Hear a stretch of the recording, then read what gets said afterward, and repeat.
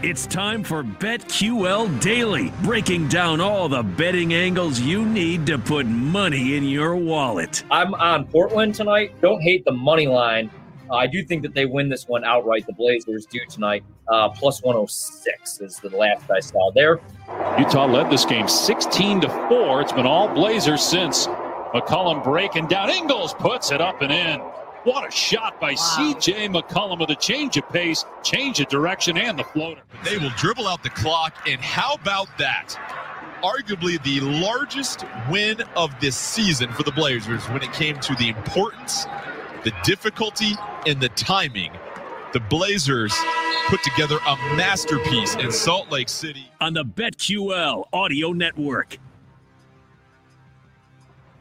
Another night of winners, thanks to the Blazers, thanks to C.J. McCollum going over 22.5 points. We won't talk about what was my loser last night? I had a loser in baseball. Oh, it was John Lester Day. I was on the Washington Nationals, who had a 2-1 lead as I took my kid to physical therapy, got home, and they blew it. They lost the game. But still, a money-making night here on BetQL Daily. We're back. No Joe O. Joe Ostrowski using some load management today. He doesn't play back-to-backs now, he says, Ross.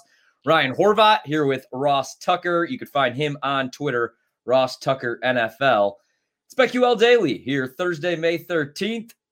Executive producer Eli Hershkovich with us, as well as board op Jake Hassan, director Dylan Burns, Jake Galley on graphics. We got a loaded show today. We got a full MLB card, which is going to begin in a few short hours here. We got more NBA action this weekend. We got the Preakness.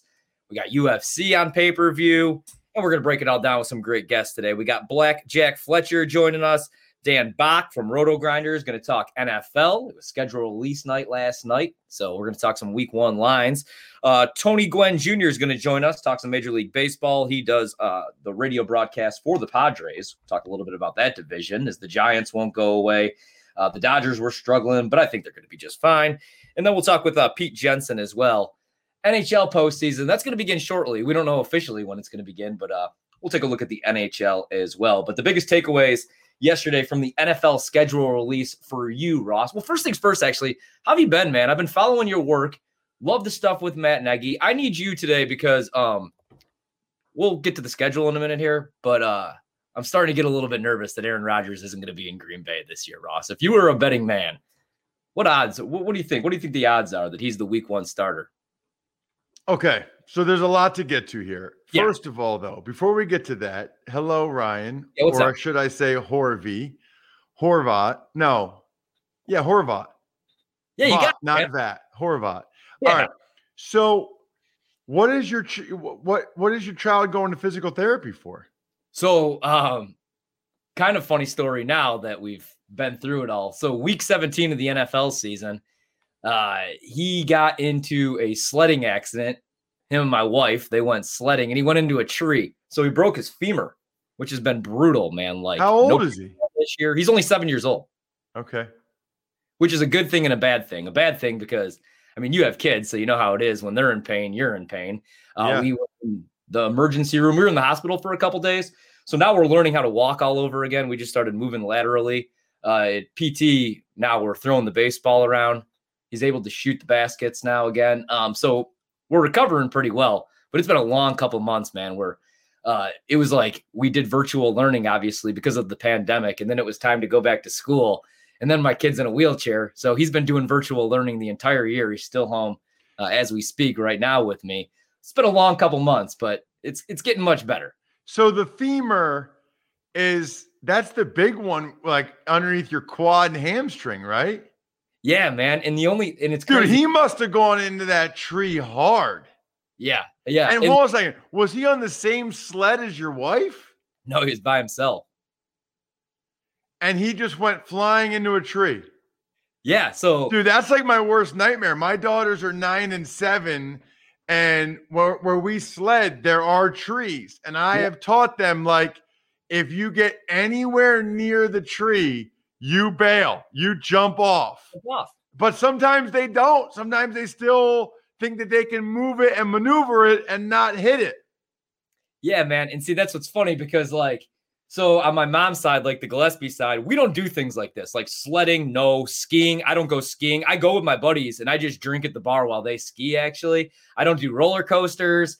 I'm not really an adventurous type person. Nobody in my family is. So he wanted to do this sledding thing. I'm watching the Packers and I get this text message and it says, I think Nathan, my son, broke his leg. It comes from my wife. Don't kill me. We're going to the ER. And I'm watching the Packers for my job. So I had to watch the end of the game. And it was not a very enjoyable day of football, obviously. But we made it through.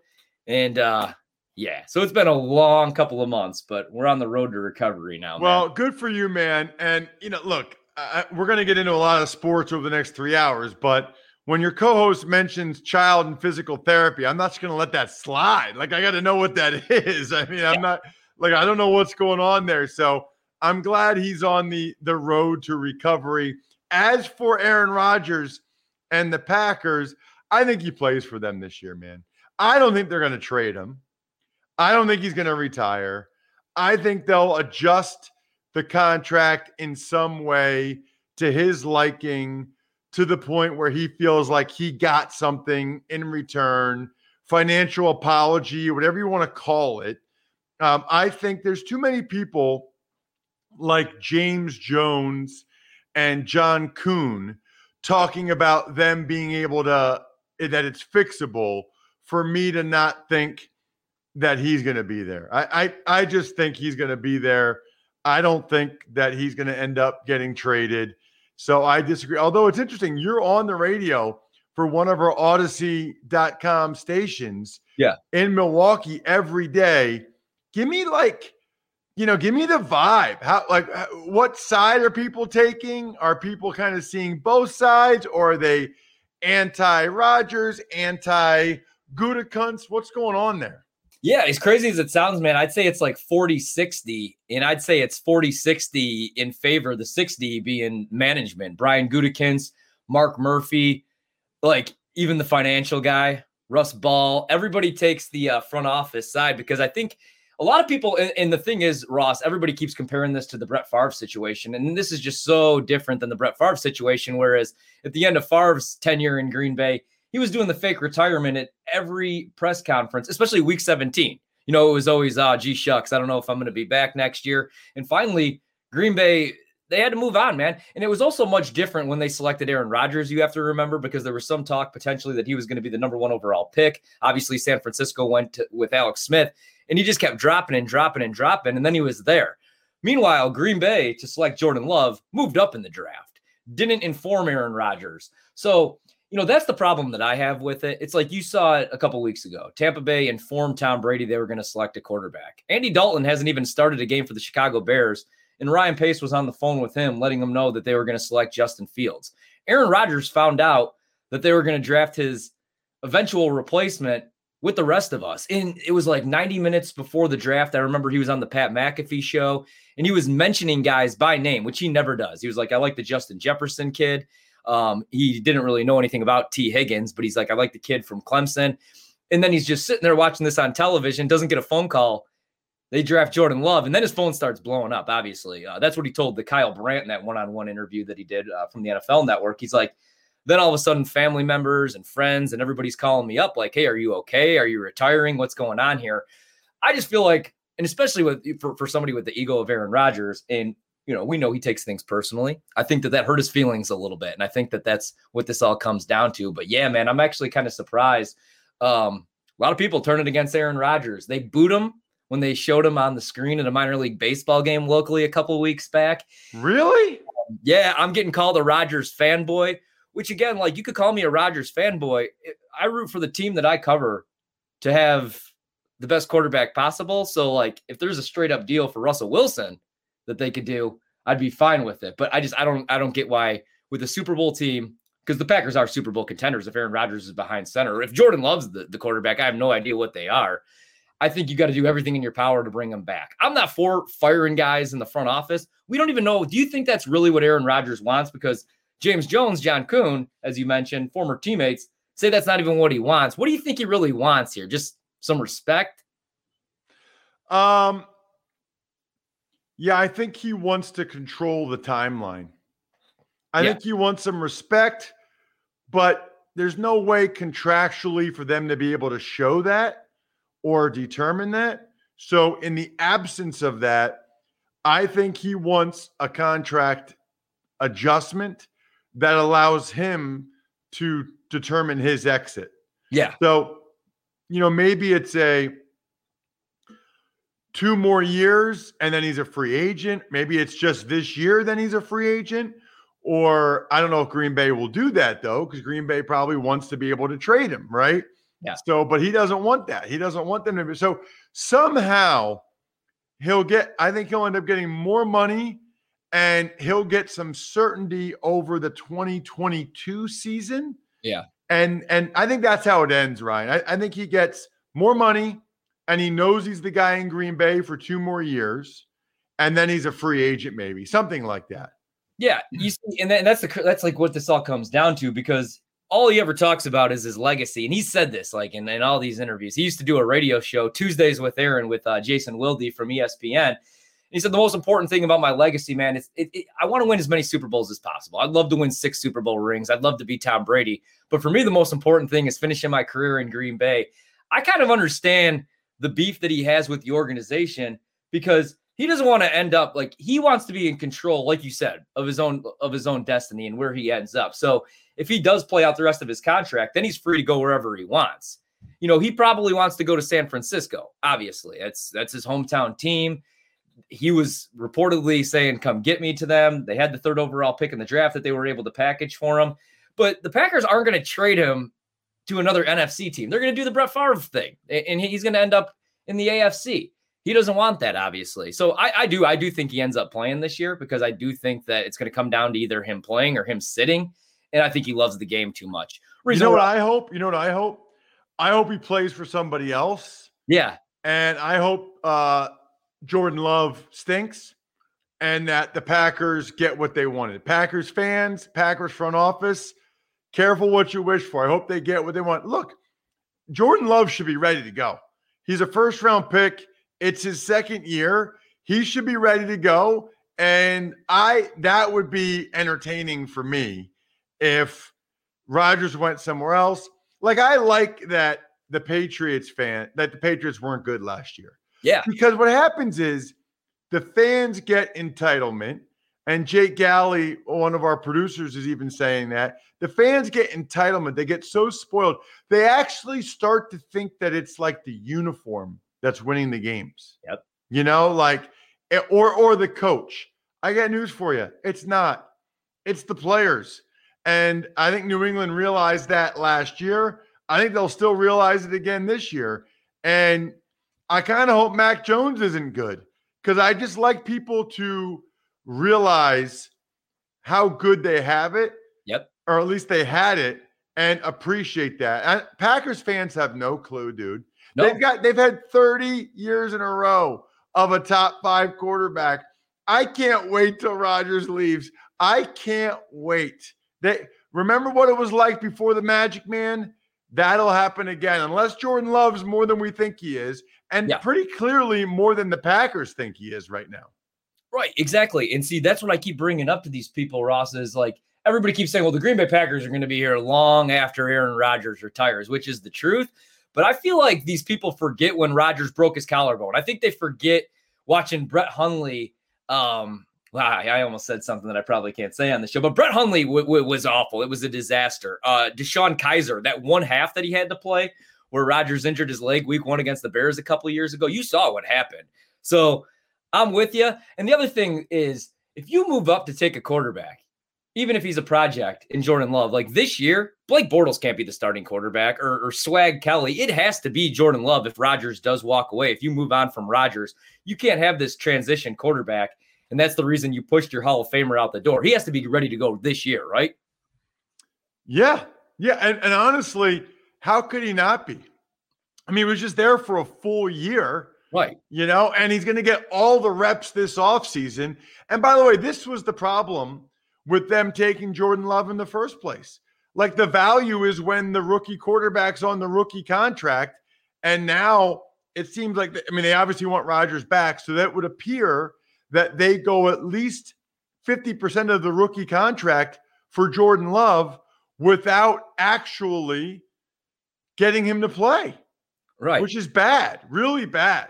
And by the way, they might work out some contract with Rodgers where it's 75%. I think that would be fair. Rodgers is the guy for 2 more years. Yep. After Love's 3rd year, he's the guy, but Rodgers gets to be like a free agent or something after that. Yeah, exactly. Well, the reason we're talking about this, we're going to break it all down. Week 1 lines are out. We got NFL futures, and we're going to get Ross's takeaways from the schedule released yesterday. All coming up here on BetQL Daily. You're locked into the BetQL Audio Network. Ryan Horvat, Ross Tucker with you today, and for Joe O.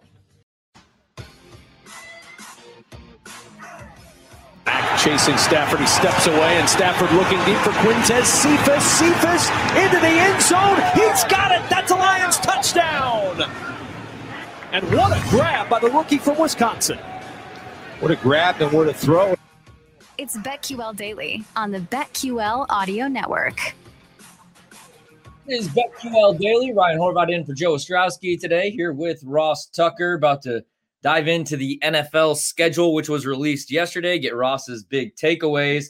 Listening here on the Odyssey Network. Also live on 105.9 FM HD2. The Bet, Chicago's new home for wagertainment. We're also live on 1430 in Denver and KCBS HD3 in Los Angeles. All part of the BetQL Audio Network. Taking a look at some of these week 1 lines. Ross, what was your biggest takeaway from the NFL schedule? Do you feel like the NFL got it right? Joe had some beef with some. To be honest, man, I'm just happy that it's going to feel more normal this year. It looks like it's going to be 100% capacity. Fans are going to be back in stadiums. It's going to feel like the real thing this year. I'm just excited to get football back. Any takeaways from you on the schedule? Well, so first of all, okay, I've never once heard a player or a coach complain about the schedule or blame the reason they don't make the playoffs or whatever, right? Yeah. On the schedule. Never. Absolutely never. Now, are there certain things that are probably less than ideal at times? Yeah, I mean, there are. But remember this, okay? And I had Michael North from the NFL, Vice President of Scheduling. He was on the Ross Tucker podcast this morning. Woo, woo, woo. On the Odyssey app, I should point out. Check it out here on the Odyssey app. But he said it exactly what the deal is, Ryan. The whole goal is to maximize revenue, to maximize ratings, to maximize the audience. Now, they put a lot of stops in place in the computer program, right? Like nobody has a bye before week 6 this year. Nobody has one after week 14. I don't think anybody has a road game after a road Monday nighter. I don't think anyone plays, 3 road games in a row. Like they do everything they can to have it be as balanced as possible. Are there going to be some years where one team got a little bit of a worse draw than other teams? Maybe one team's playing 3 teams coming off a bye and other teams playing none. Yeah. But honestly, like if that's the reason why you don't make the playoffs or whatever, then you're just not good enough. I mean, some teams, by the way, aren't good coming off of a bye, but they're never going to be able to make it 100% equitable. What they do is they determine what are absolutely must-haves and what's unacceptable from a competitive equity standpoint, right? Competitive equality. After that, they're going for the ratings, man. Like they're going for the ratings. That's what's most important. This is pro football. It's a business to try to drive the greatest ratings and revenue. And so that's what they're trying to do. So I never have a beef. I never think it's that big a deal one way or the other. I don't think any of the complaints, even like 3 road games in a row, this isn't like a long NBA road trip or Major League Baseball road trip. Like you go home in between, you're home for 5 or 6 days, and you go back to the next game. It's not that big a deal. I mean, there are traveling salesmen that fly around twice a week to go to Chicago and then Omaha to sell windshield wipers. Like, give me a break. No, I'm with you. I had no beef. The only thing I do like the Monday night, the opener, the doubleheader, which we're not going to get this year. Do you know why we're not getting that second game? Does that make sense to you, or did anybody give you that information? Because I didn't know that wasn't a thing this year for the first time ever. So I think every network gets a certain volume and number of games. Yeah. Right. And I think ESPN, instead of getting 2 games that first Monday night, they're actually getting 2 games on Saturday in week 18. So that's an extra game because of the 17 games. That's their extra game. So they got that Saturday, January 8th, back-to-back games on a Saturday, the only games on, and they're going to be games with playoff implications. So I think ESPN said, we'd rather have that. January 8th, Saturday, 2 games back-to-back, and hype them up all week, than just have a second game on Monday night of the opener. Right. In the second game, I mean, that's for degenerates and people that miss football, but also a lot of people obviously probably tune out because they got to go to bed. They got to be up early. And the games are usually. I never loved that. I'm an early riser, so I never loved the 10:30 game, Raiders, Chargers, or whoever it is. I never loved that game. No, it's always the Raiders, I feel. It's always the Raiders. All right, we'll take a look at some of these week 1 lines and then any futures or win totals that maybe you're interested in. Anything that jumped off the page. I'm really like the game that I'm most excited for is just that opener, the Thursday night opener, September 9th, 7:20 p.m. kickoff. You get the defending champs at home, the Tampa Bay Buccaneers, who I'm pretty high on this year. I think the Bucs are going to be even better, Ross. They're taking on the Dallas Cowboys. We'll get a good idea of what Dallas is going to look like this year. They're going to score a bunch of points. Who are they going to stop? I have no idea. The defense should be a little bit improved, but still, the return of Dak Prescott. Is Mike McCarthy going to be an absolute disaster in year 2 or with a healthy quarterback? Is he going to figure things out? The Cowboys, 6.5-point road dogs, and I love Dallas in this spot. Any thoughts on that one or anything else as far as week 1? Yeah, this isn't week 1. We can talk about, let's get into the week 1 lines then. But the first thing that jumped out to me, Falcons season win total. Do you realize, Horvey? I like switching back and forth between Ryan and Horvey, by the way. Yeah. I forgot about Horvey for a second. Do you realize the Atlanta Falcons play 7 home games and 10 games away from home this year? Yeah. 7 and 10. And by the way, their opener is home against the Eagles, which means, and I pointed this out on social media at Ross Tucker NFL, which means in the last 17 weeks of the season, the Falcons have 6 home games. 6 home games in the last 17 weeks. We've never seen anything like it. So remember, right? There's 17 games now. So the AFC is hosting the 17th game. So all NFC teams have 8 home, 9 away. But the Falcons gave up one of their home games to play in London. Now they got 7 home, 10 away, but the opener's a home game. So 6 of the last 17 are home games for the Falcons. And their season win total, with them sticking with Matt Ryan and drafting Kyle Pitts, has gone up to 7.5. I kind of like the under there. You're getting plus money on the under. That's a lot of road games, bro. Yeah.